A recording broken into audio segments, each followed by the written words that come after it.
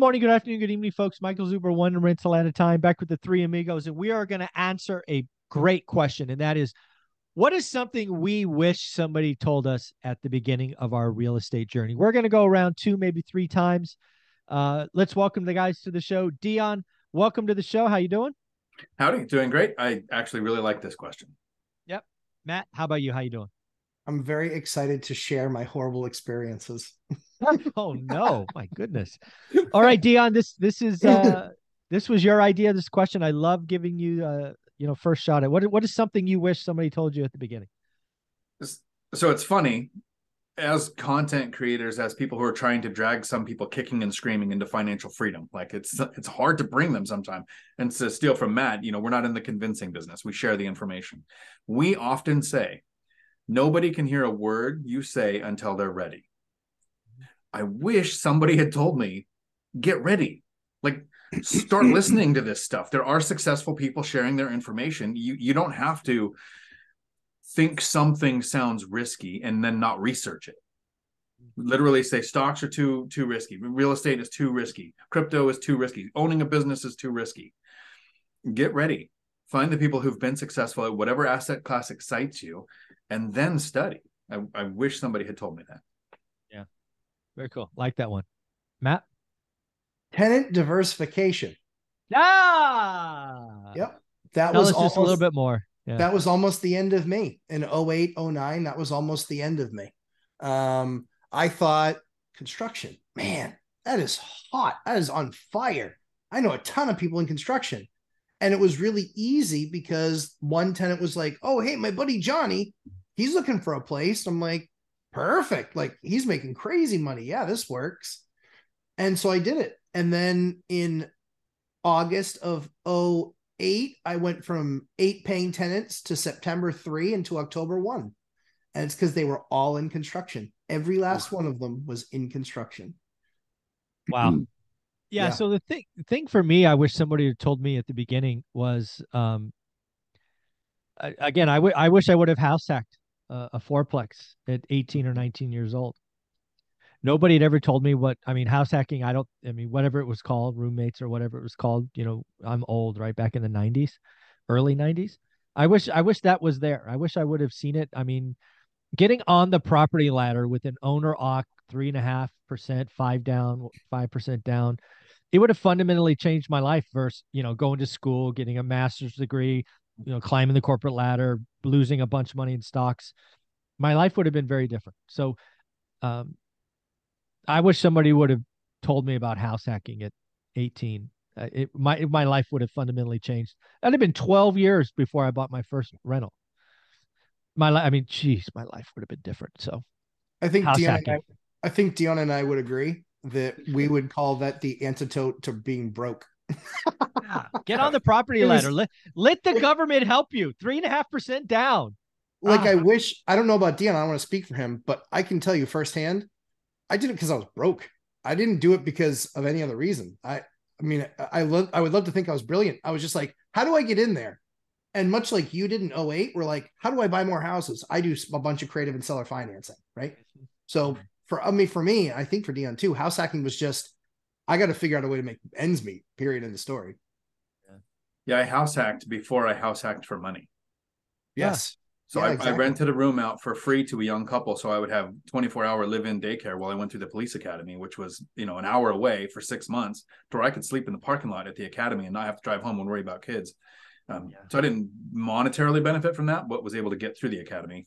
Right. And definitely the cheat code to wealth. Like, it's why I was able to retire early. Yeah. All right. We'll go around at least one more time. DM, what's number 2 for you? So this will be a little bit of an overshare and a little bit too close to home. So the people who know my content will know that this is an actual moment of honesty. I wish somebody told me, choose a spouse who's going in the same direction as you instead of a spouse who looks good no matter what direction she's going in. If somebody had told me that 20 years earlier, I've been able to retire early. I like it. And I agree with it. All right. Matt? If it's life advice now and not just real estate advice, I would say I would dovetail to what Dion says, which is make sure that they are 100% on board with what your goal is. Because that was probably one of Ashley's and my very first conversations was, hey, listen, this is the direction that I'm going. I'd love it if you would be on board. We can do this together. However, if it's not, no worries. I'm on to the next because this is what I'm going to do. I like it. See if I can I can't, I'm not going to, I think those are awesome things. And I can't add anything to them because you got to get your spouse on board. You got to go the same direction. I love all of that. It's been very important. What I going to lean on is, the first 5 years are slow. They're slow for everyone, but they're still worth going through. Right. What happens when the snowball gets to a point where you can see it is awesome. It's just so slow. Everybody wants it faster. It's why I wrote that second book when Dion narrated. It's because there's 15 different stories of the snowball going slow and ultimately getting there. Our 3 stories are, yes, real estate investing, but very different. And I don't know what to tell you, folks. The first 3 to 5 years are slow. They suck. Shut up and get through them because on the other side of that is wonderful. And it's not like magically at 5 years you're suddenly free, but you can at least see it. It's meaningful enough. You can go, oh my God, I'm a millionaire now. When did that happen? Right. So, yeah, that's number 2. Let's go around one more time. Dion. My brother tried to convince me to get into real estate by telling me one time, when I buy a rental property, in 11 years, I get my money back. Stopped me from investing for a decade. I thought that was kind of silly. I thought, you have your money. You bought something. Why so get that it in back 11 in 11 years, you can have your money again, right? I wish somebody had explained to me that when you buy a rental property, you don't spend any money. You move it. Yeah. You take it from the bank and you put it in the property. It's still there. It's still yours. You can sell, cash out, HELOC, all those things that you can do with it, 1031 if you need to. So I kind of wish somebody had explained yield, internal rate of return, like all those concepts that when I was just a truck driver and a cop, like none of that meant anything. I was like, no, I'm going to put into my 401k and I have a pension if I can stay at this job for decades, instead of I could put my money somewhere where it's paying me. That I would have loved to have heard that years ago. All right. Final one, Matt. Don't listen to other people. I wish somebody had told me don't listen to other people. Well, I just figured it out. I was just like, and it was very easy test for me. It was something that dawned on me very early on when I was talking to a broker, and the broker was like, yeah, no, I wouldn't do this one. Yeah, no, I wouldn't do this one. And so we went through a few properties. Yeah, I wouldn't do this one. I'm like, would you do anyone? We're looking at a bunch of properties. Would you do anyone? And you don't own anything. So I guess you wouldn't. Yeah, so you're right. You wouldn't. So why am I listening to you? Yeah. And so that's what dawned on me. My goal was to become a property investor. That was the goal. And so because that was the goal, I was looking at it through a different lens than they were. I mean, for 90% of agents to not own anything, or whatever the number is, it's 90+% to not own any property. Blows my mind. Crazy. Blows my mind. That's like somebody getting rental purchasing advice from a YouTube channel who doesn't own any rentals and puts out crash videos every day. One would think. You would think. Maybe you stop listening to that person. I mean, this is my appeal to YouTube Nation. Why are you watching stuff based on someone's lack of experience? Yeah. Yeah, it's funny. I got into a Twitter spat yesterday with someone. And I kind of closed it with, you own nothing and you live in your mom's basement. So why am I listening to you? So it's like, okay. Exactly. Don't listen. Crazy. Listen to people that are trying to do what you're trying to do. Yeah, exactly. I guess my final one is kind of one of my big errors in the beginning is, and we're going to talk about this on Dion's channel. So this is a nice tie-in.